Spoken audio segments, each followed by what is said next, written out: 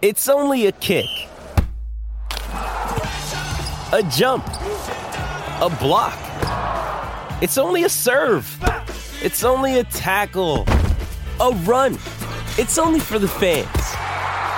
After all, it's only pressure. You got this. Adidas.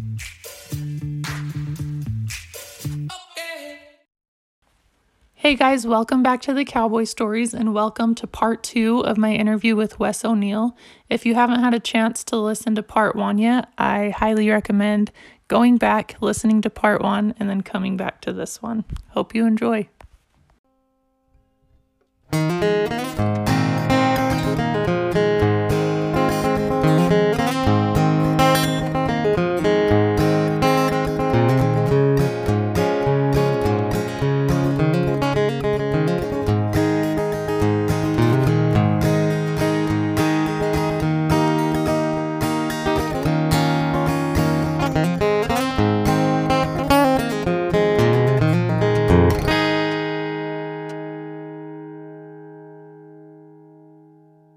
I guess we ought to go to Wagner's.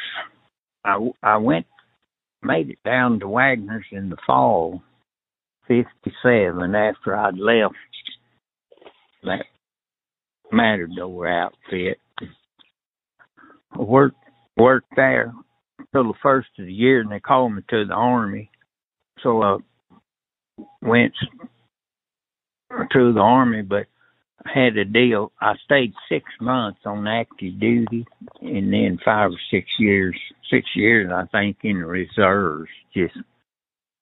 But they never did. Well, called me up one time for a 2 or 3 week tune-up. When I got out of there, I went back to Wagner's. I had been in fall of 58. And stayed there, till I left in 2016. But wow, that's awesome. They were like all these. There's Cow Calf outfit, but they run away, and at that time they kept it out year round. But besides cattle, they farmed a lot.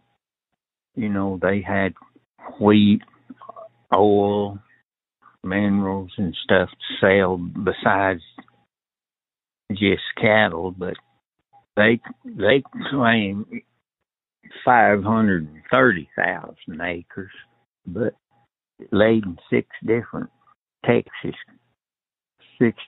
counties, but it was all under one fence. It's 30 or 40 miles from one side to the other.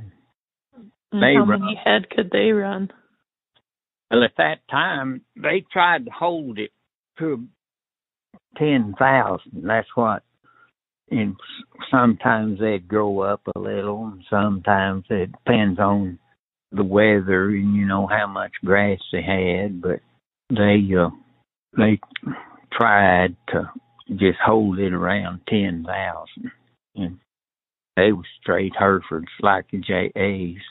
They're not now.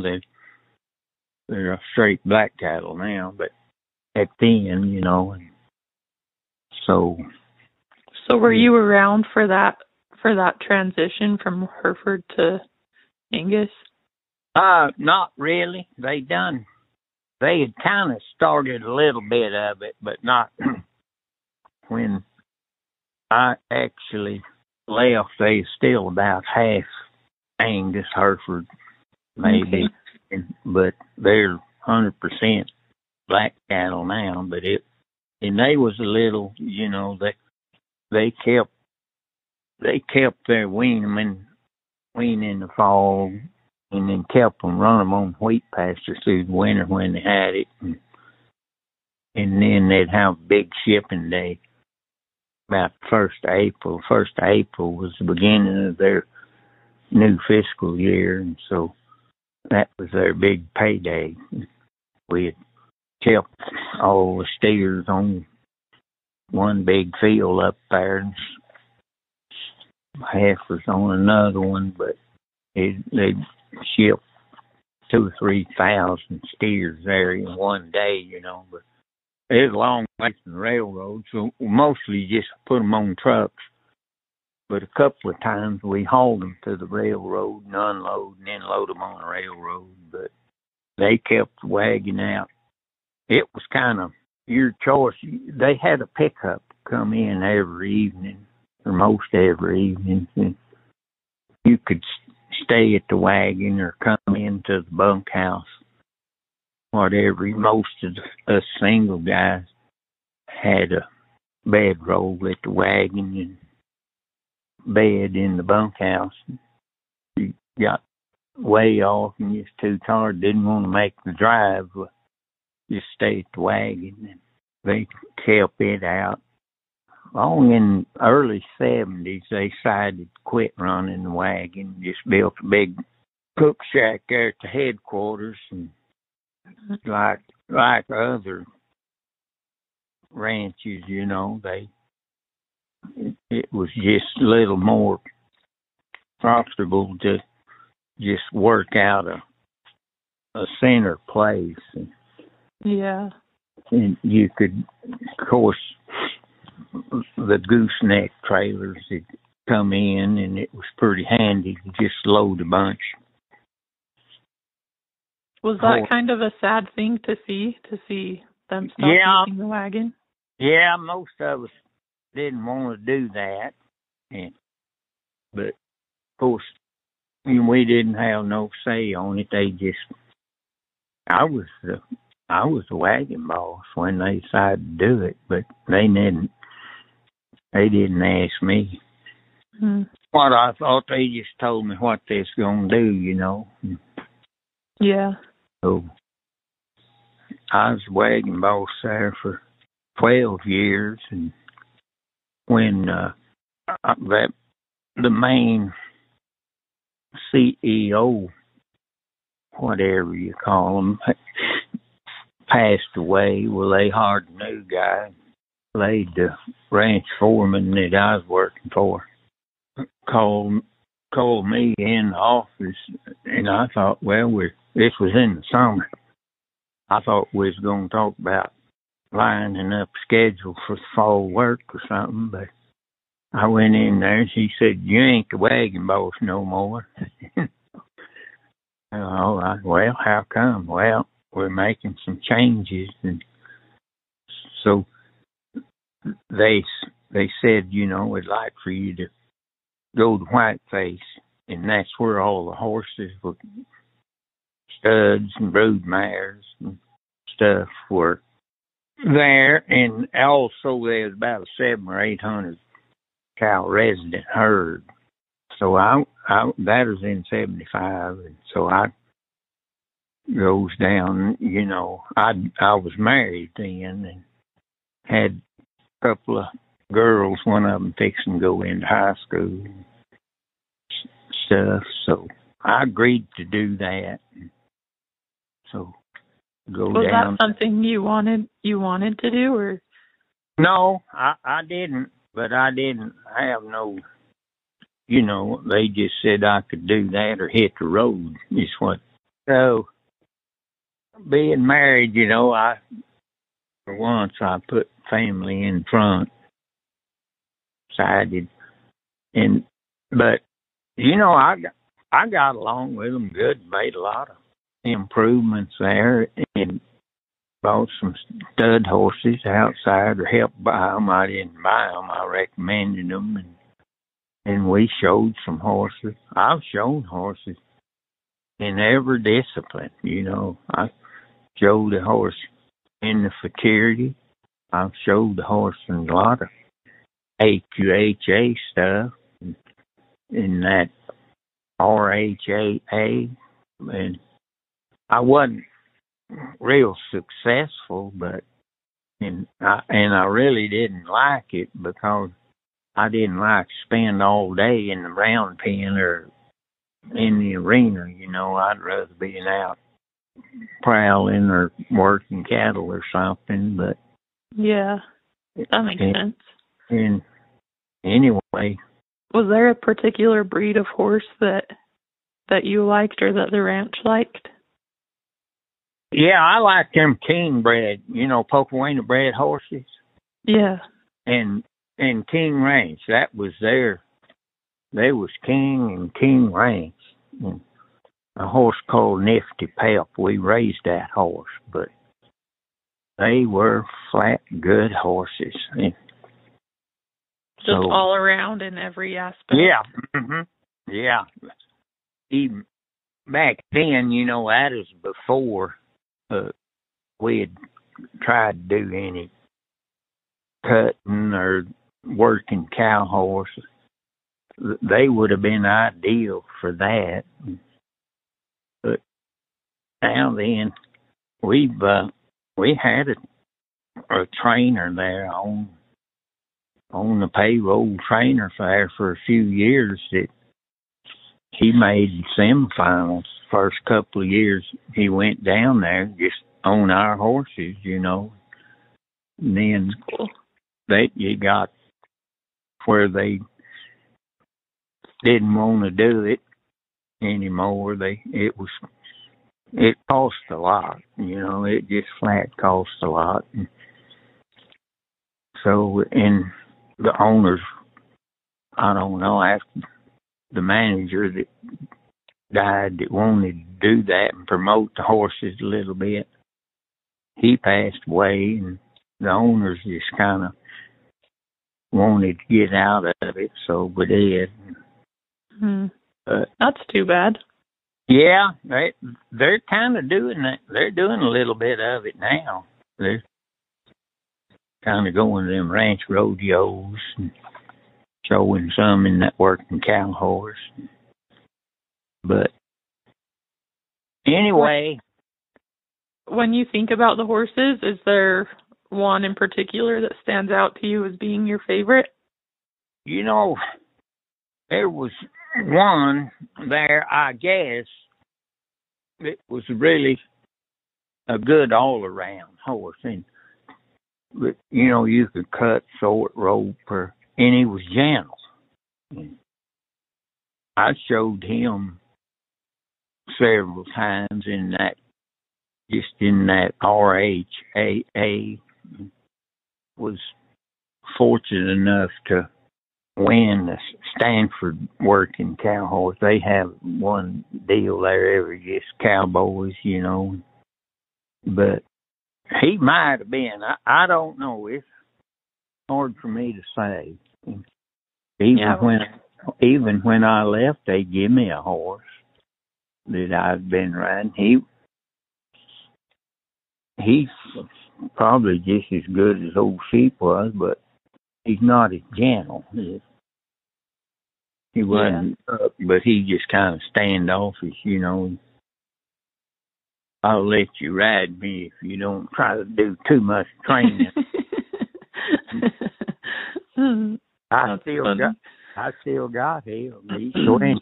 But anyway, in 2000, they wanted to go to straight AI, the horses and stuff. So they hired a guy. He was already working there, I guess, working in the office up there. He installed the computer system for them, and he had some horses of his own, so they hired him to take that over and asked me if I'd stay a few months or a year or two to kind of get him established and kind of show him, might help him a little bit. And I actually stayed there. That was 2000, I think. I stayed there till 2016 till they sold the ranch. And yeah, me and him got along good, and I didn't. I was taking care. I could gather them for him, help, and we still had that 700 cow herd, and so I done most of that, whatever. And he was nice to me, he wanted me to be around. But when the ranch sold, well, that was in the spring of 16. That's when I left, and I went right straight to work. This was about the 1st of May or middle of April. I went right straight to work, day working for the 460s.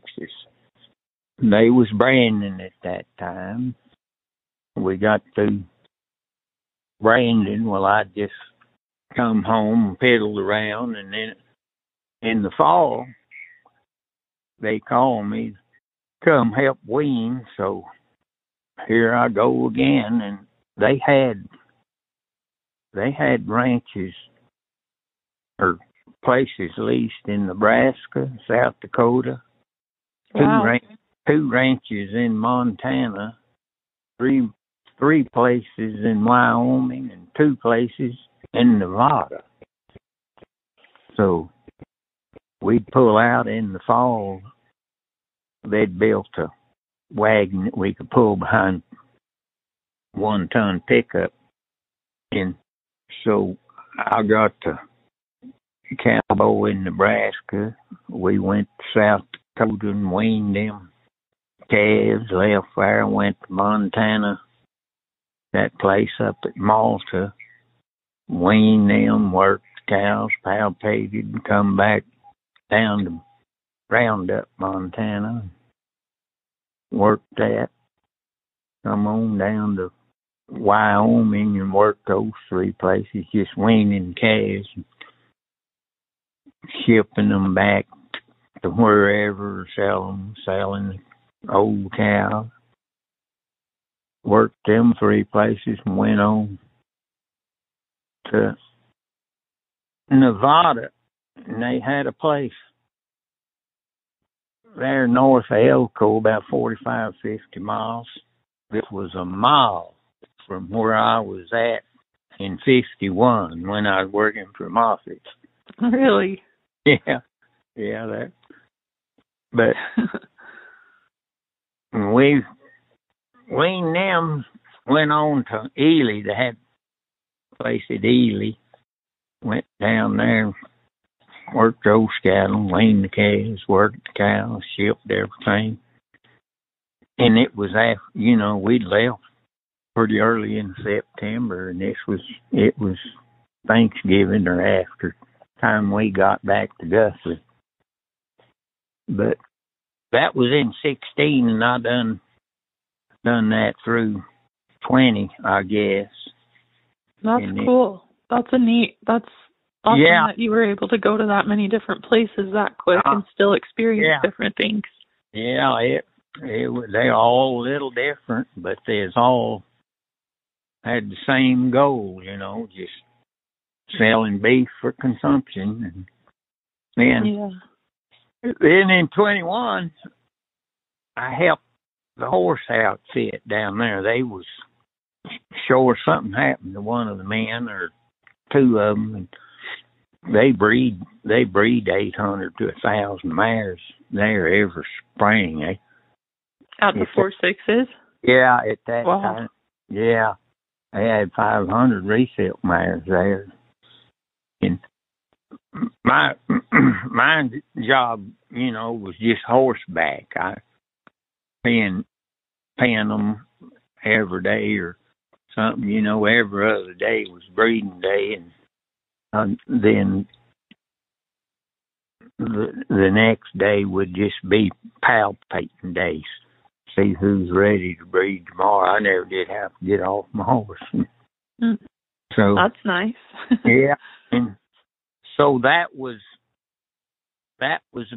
about it. And they called that fall, but I didn't go, and I was wanting to stay a little closer to home.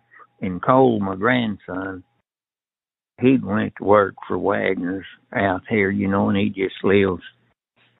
They had bought a 35,000 acre ranch. It's just 20 miles from me. And so I spend most of my time with him now, go out 2 or 3 days a week feed or, gather bulls. Went several days last spring, just go branding with the crew.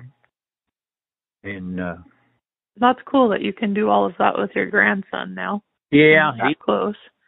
Yeah, he's cowboy. He's better cowboy than I was when I was his. He's 30 years old. He rides good horses. Wagner's got good horses. They've got some of them. Bet he's cat and all that. That nearly all these ranches have improved their horses.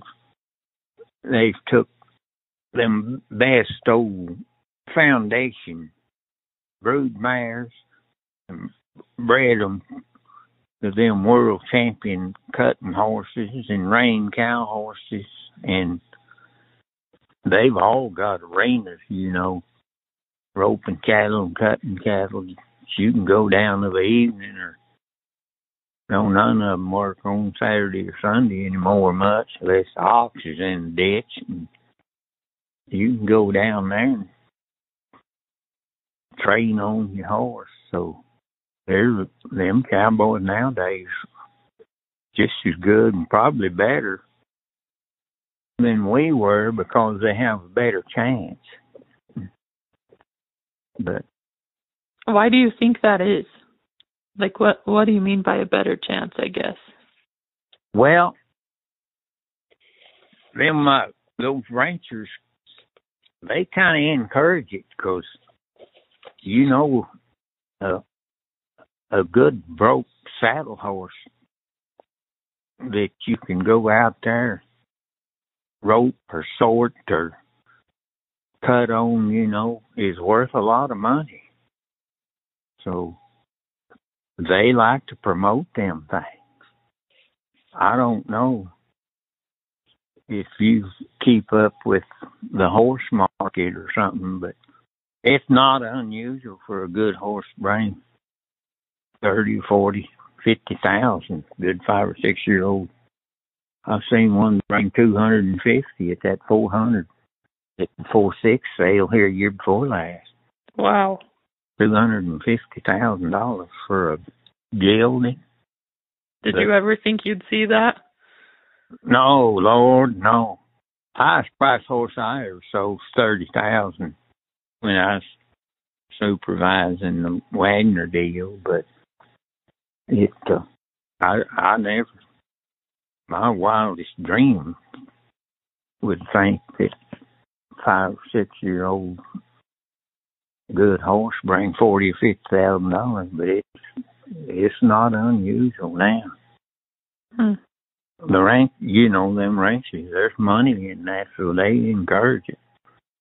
They'll give them both 10% or something, to put one of them things in a sale, a little incentive for you to really work on them and try to make something, but there's money in a good horse. Yep. Where would you say the coolest place you've ever been horseback is? I'm thinking that one of the most interesting places, I think, of course, the JA's in the Paladura. That's pretty neat, but my grandson, before he come to Wagner's, was working for the T4 ranch out there at Tucumcari, New Mexico. And that is a neat place. There's old homes. It's 320,000 acre ranch runs, but there's old homesteads, old rock homesteads and stuff all over that thing that people settled. That's years cool. ago, and I guess they just starved out. But yeah, I've stayed with him several. I really enjoyed that. And but we've seen bear, antelope, deer, everything. I'm thinking something else just prowling out there, Yeah. It's they're about the closest. They don't run a wagon, but they operate out of pickup trailers and stuff, but they still don't they just do everything a horseback. And they've got them cattle genetics down to where they do good in that part of the country, and and they're mostly Angus. Nearly everybody's Angus nowadays. I guess that's what the feeders want, or that's what the housewife wants. But it's but T4s, it's as close to what the JAs was when I went there 70 or 75 years ago. It's just a laid back, good old ranch. That's cool. A lot of cedar, they've got about four cow counts on it. Each guy has 35,000 acres to look after. They feed, and then they raise their own horses. They're really pretty self-sufficient, but they're just like the JAs. The only thing they got to sell is beef and a saddle horse once in a while. And it's the T4s? Yeah. Is that what you said? T4s. Phil Bennigan is the owner. I have just one more question for you, if that's all right. Sure. I was just wondering what your advice would be to the next generation of cowboys and ranchers coming up. I'd say get up, clean up, and show up, and volunteer. If you're young, around, listen, keep your head on the swivel, but volunteer. If keep your eye on that wagon boss when you're working. He might signal you to do something, and if they need somebody to stay here and load that truck, we won't be here till about midnight. Volunteer for it, and they notice things like that. But if they say we're going to eat breakfast 4 o'clock in the morning, be there at 3:45 and be ready to go. You might think I'm not making no headway, but the boss is going to notice that, and he'll remember it. Yeah, I like that. Yeah. Thank you. Well, I'm just not a good interviewer. I admit that up front, but no, that was awesome. You've had a cool life. I have. I've been blessed. I've never been crippled real bad. I've had one bone broken in my leg, and I broke my arm. I had a knee that gave me a little trouble one time. My mare kicked me. Had to have it drained for a couple of weeks. But other than that, I've been blessed, Lindsay. I have. And I'm 89 years old. I can't hardly say it. How come? Well, I just didn't want to be that old. It's better than what's coming next.